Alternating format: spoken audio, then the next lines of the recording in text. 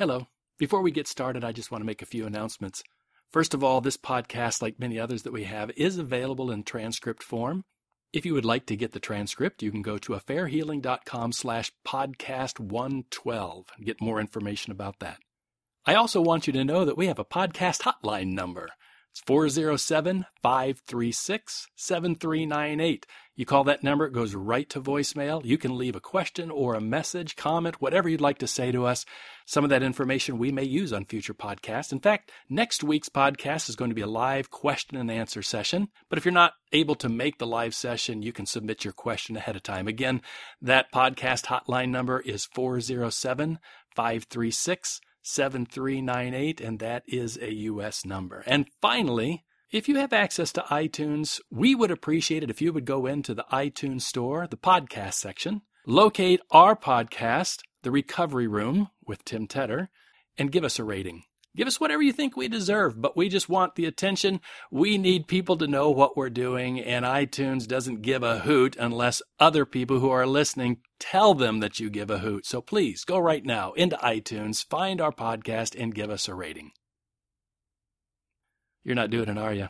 See, if you don't do it right now, you're going to forget. So put this on pause, go to iTunes, rate us, and then come back and listen to, well, here it comes.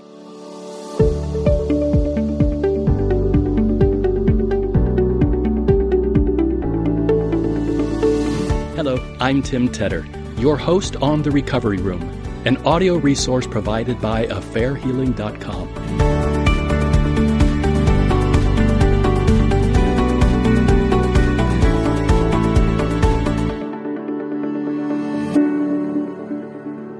How did you find out about your husband's affair? My mother told me there's more to the story because he had come home one night and told me he didn't love me anymore and he wanted a divorce. There are few things more devastating than to hear the person who promised to love you for a lifetime say to you one day, "I don't think I love you anymore." Those words have broken hearts and shattered the confidence of many men and women, including many of you listening to this podcast. This is Robin's story. We sat down to talk about her experience, about what happened after her husband told her his feelings had changed, and so he wanted to end their marriage. I asked her to talk about what their marriage was like before her husband said he wanted to end it. How would you describe your marriage before his declaration of, "I don't know that I'm in love with you anymore"? Did you have a sense that anything was wrong, or there's... No, I went through a period of depression about, I want to say 2 years into our marriage. It was about a year. And at that point, I wanted out, but we had a daughter. And so I completely shut him out because I was miserable. But I was able to recover from that. And I felt that we had grown closer after that because we had gotten through it. But there was a lot of lingering resentment on his part and a lot of things that I never expressed on my part. When I told him I was depressed, I thought he knew what that meant. He didn't. He didn't know what that meant for me. And then we never talked about it. It just got better. And he tried. He would ask me how counseling was going. He would ask me what he can do. And I just shut him out completely. But I wish afterwards, at least we would have been able to talk through it. And at least I would have been able to explain to him what was going on for me, because depression is different for different people. And we just never had that conversation. What difference do you think that would have made? I think that was the start of the disconnect in the marriage, because he didn't know why I was pushing him away. He didn't know why I didn't want him to touch me. Like, it was like a physical thing. And so he didn't. All of a sudden, we were newlyweds in a honeymoon phase, and the next thing he knows, his wife doesn't want anything to do with him, and he didn't know what the hell was going on. So I think it would have helped for him to understand, and he wouldn't have gone looking for somebody else to understand. Sometimes the cracks of disappointment or disconnection that come into a marriage can open up a space of vulnerability to an affair. They are never an excuse for an affair, but it's important to have an honest understanding of the conditions if you're going to partner together in repairing all the damage that has been done. Robin's husband said he wanted out, but seemed to go back and forth, wavering in indecision. It was finally Robin's mother who told her that something else might be going on.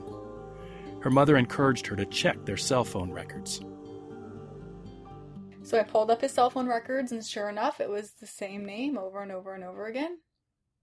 So there's a lovely little app that you can enter anybody's cell phone number for $1.99, and it'll give you the owner's name. I found the name, looked her up on Facebook, confronted him about it. He told me it was a client for a business. I accepted it, went back and looked at the times again, saw that there was conversations that took place at midnight when he had been traveling, confronted him again, and then he admitted to an emotional affair, or the beginnings of one.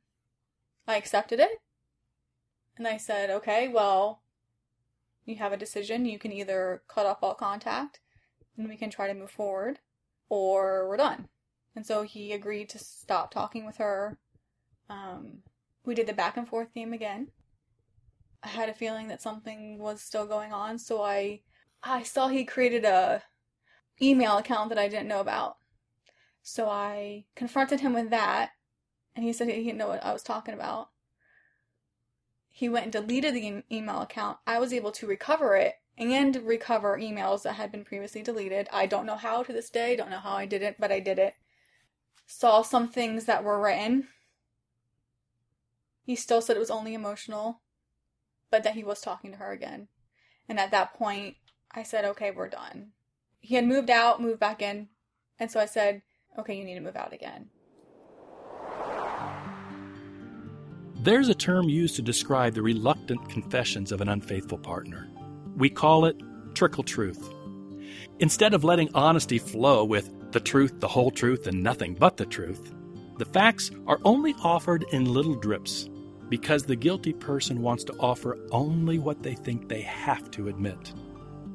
Trickle Truth becomes a kind of game in which one person claims, I've told you everything, until the next significant detail is uncovered. Their insistence that, now I've told you everything, is emphatic until something new is revealed again.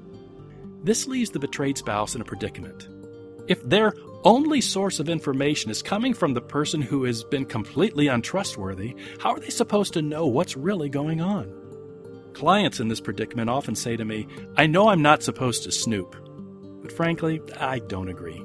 Snooping can become destructive and obsessive, I know. But when there is a strong suspicion of an affair and the suspected partner only offers defensive denials, a bit of investigation is sometimes necessary in order to find out what's really going on. That's what Robin decided to do when she checked the text and email records. About 3 months passed between her husband's proclamation of lost love and his moving out of the house again. Robin explains what happened next. So at this point, he's moved back out, and I had called him that morning because I was going to, have my say, and love is a choice and whatever. And I had stayed home from work. This is the same morning I was able to recover these emails. He eventually wrote me an email where he came clean about everything. That not only was it a sexual affair, that he actually had a one-night stand 4 or 5 years previous to that as well. And he just laid it all on the line, said, I know you can't forgive me, but I feel like you deserve the truth. Do you know what prompted him to be that honest with you at that point? He thought it was over, and he didn't want me blaming myself. Oh. So there was some consideration for you.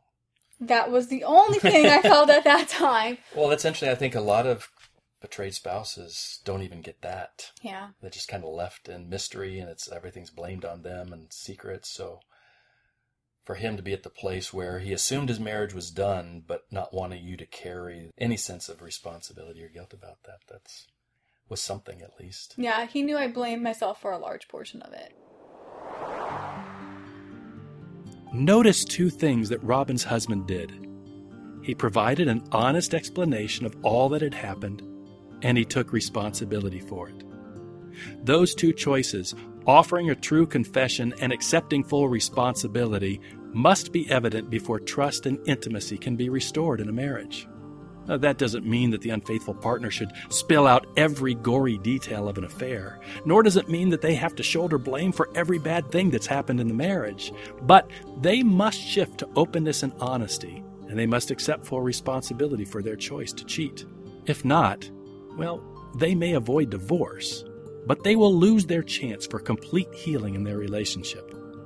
The response of Robin's husband offers the chance for change. So he comes clean. Mm-hmm. Then what happens? Well, first I read the email and I called his mom because both our parents were really involved with what was going on. And I said, I don't know what to do. She's like, if you don't know if you can still love him, it's worth finding out. So I called him and I said, you can't just write that and just, like, what are you doing? I said, come home. I said, just come home so we can, like, talk about this. So he came home. He just, oh God. He broke down crying when he came in the door, and I've never seen him cry. Not on our wedding day. He never cried. And he just said, I'm so sorry. Because I know you could never forgive me. And that I don't deserve grace. And I just told him, I don't know. I don't know if I can get past this, but I'm willing to try. And so we need to go back and see the counselor. And this is it, though. If I hear you talk to her one more time, that's it. You're done. And if there's any more lies, you need to tell me now, or we're done. That was the first day moving forward. So you give him a kind of ultimatum. Mm-hmm. Be completely honest with me. And if you can be completely honest with me, let's see what can happen. Right. Let's just see where it goes. And that was the start of change for you guys? Yes. Was there ever any other indication that he continued to lie to you? About the affair? About anything? No. As far as I know, he has been completely open and honest about the affair, about what happened years prior to that. The next morning, he did call her to end things, and I was not happy about that, but he told me about it. He said, I just want to let you know, or no, she called him, I'm sorry. She had called him to see what was going on. And instead of having somebody else talk to her like I had requested, he talked to her, and that was the one point I got really angry. At that point, I thought, well, this isn't going to go anywhere. But we did talk through that. But since that point, as far as I know, he's been open and honest about everything. How long did it take you to get to a place, I don't know if it's even fair to ask it this way, where it felt normal again? Are you at normal yet? Whatever that is. It's a new normal. Okay. I feel like that we're not the same people we were. We are better than we were before, individually, as a couple, and as parents. I think for me, I just would keep getting triggered by things, and when he would travel for work, it was really hard. To this day, that's still a struggle. I would say a couple of years before, I felt like it was more, I could remember things without it being a huge ordeal. Because you always remember, you'll always hear about something that reminds you of that time, but I don't always have to react anymore. So what's the difference between feeling the pain of it and being overcome? I think I can look back and sometimes I have to remind myself of the lessons I learned and be thankful for what came out of it, because our marriage is better than it was. I have done so much stuff in the past 6 years that I said I would never do. From running marathons and triathlons to going back to school. That was never going to happen. So sometimes if something does get triggered, or we have an argument, or he does travel, I have to remind myself, A, the lessons learned, and B, I've gotten to a point where I'm okay. If he were to have another affair, it would be horrible and devastating, but I would be okay. Because I'm okay. One of the things you learned through that was that the healing of your marriage wasn't about you needing him. No. I chose this marriage. I chose to stay, and I know that I'm stronger now because of it. Well, that's interesting. A lot of people would say that choosing to stay is a weak choice. Yeah, I would have said that before. I probably would have said that women who stay, or men, are weak. But it's harder to stay and deal with everything and to have to be faced with it than it is to just walk away and try to forget. That is a common struggle for betrayed spouses, wondering if staying married to someone who cheated is a sign of weakness, not strength. Sometimes the choice to stay with a cheater is motivated by weakness. The betrayed spouse, who has no healthy sense of themselves, may feel like they need their partner and so will quickly overlook damaging behaviors. Or it may be simply fear that keeps them in a broken marriage. But sometimes the choice to stay is motivated by a kind of love that is willing to be both vulnerable and honest. There is tremendous strength in that, and it will begin to show itself as the wounded partner begins to forgive. Robin previously wrote to tell me what it was like to forgive her husband. This is what she wrote.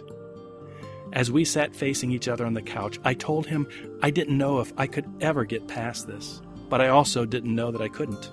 Everyone is deserving of forgiveness, but whether our marriage could survive would depend on how he would act in the weeks and months to come. We went back to our counselor, and it was like a different man was sitting next to me. He no longer tried to hide his feelings or the things he had done. He understood the reasons for his infidelity. It hasn't been easy. I'm often reminded of what happened.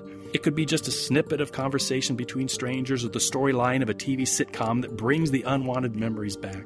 I have to make the choice every day to focus on the good of what came out of his affair and not focus on the pain those memories bring. I forgave my husband for the mistakes he made, and we made the choice together to not let his affair define who we are as a couple. I asked Robin to talk more about what it meant to forgive and trust her husband again. How about forgiving him? Was it easy for you? Was it difficult? I think it probably came easier than most because I understood why he made the choices he did. I did not agree with them, but going through counseling and looking back on our relationship and seeing what had happened during certain points made me understand how he was feeling. And when I could understand why he made that choice, then I could sympathize in a way with how he was feeling, not with the affair, because that's never in my mind okay. But I could sympathize with the feelings he was having. He just chose to deal with them in a way that I don't agree with. So I hear you not justifying or excusing the affair. No. But you've got Never. this empathetic response to at least where he was emotionally. Yeah. I think that's a hard thing for a lot of betrayed spouses to struggle with, because it feels like you're excusing. Right. You're letting them off the hook if I give in to any explanation of why you did this thing. Yeah, absolutely. And I totally can see that, and I can understand where many people feel that way. I just never went there, I guess. I don't know. I think as ours was so backwards, where we were working on the disconnect before I found out about the affair, that it became that I already understood why. And then I found out. And it was horrible and it was devastating, but I knew why. And he gave me that because he was able to explain what was going on. So he gave me that explanation, and I was able just to see things kind of from his point of view. Again, not excusing or justifying. Was he blaming you when he said those things? No, it wasn't blame. I didn't ever feel blame. He's just being honest with what he was dealing with, going through the depression and how your depression. Yes. Yeah. And how he felt and how we never even really dealt with it as a couple. Well, I mean, for you to get to the place of empathizing with that, trying to see it and experience from his point of view, again, I can understand why that would help you in working towards forgiveness and being able to offer grace.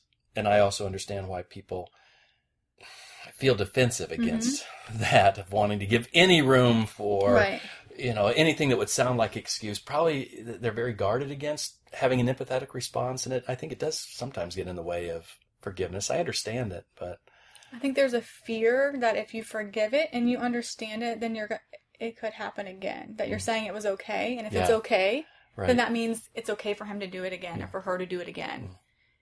It's never okay. Yeah, I hear that clearly from you. Yeah.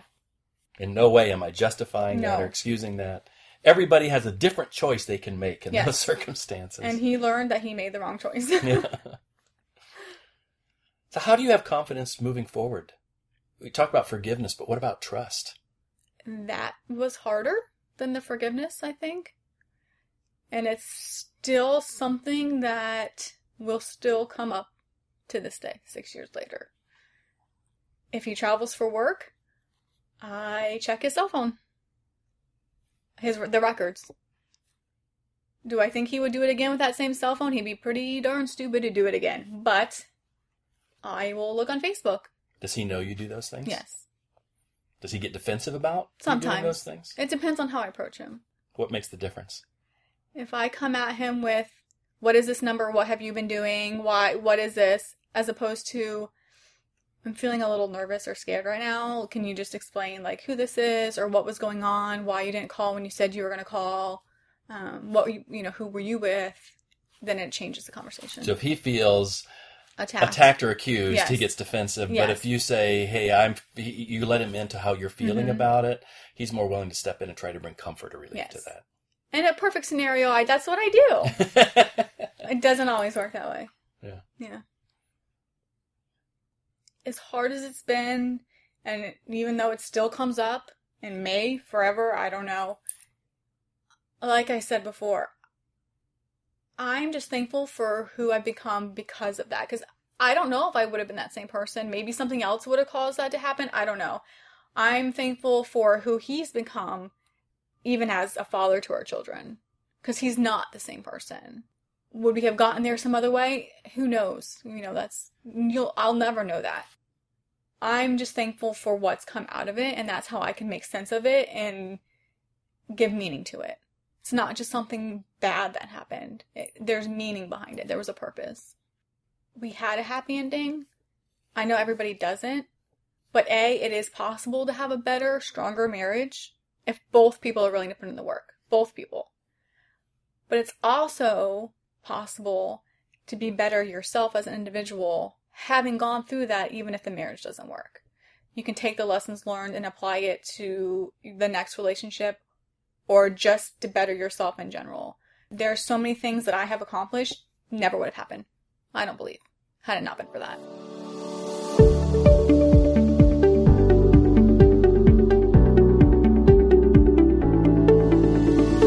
The Recovery Room podcast is a resource provided by affairhealing.com. For more information about the podcast and resources for affair recovery, including archives of past programs and the schedule for upcoming ones, please go to affairhealing.com/podcast. I'm your host, Tim Tedder. See you next time.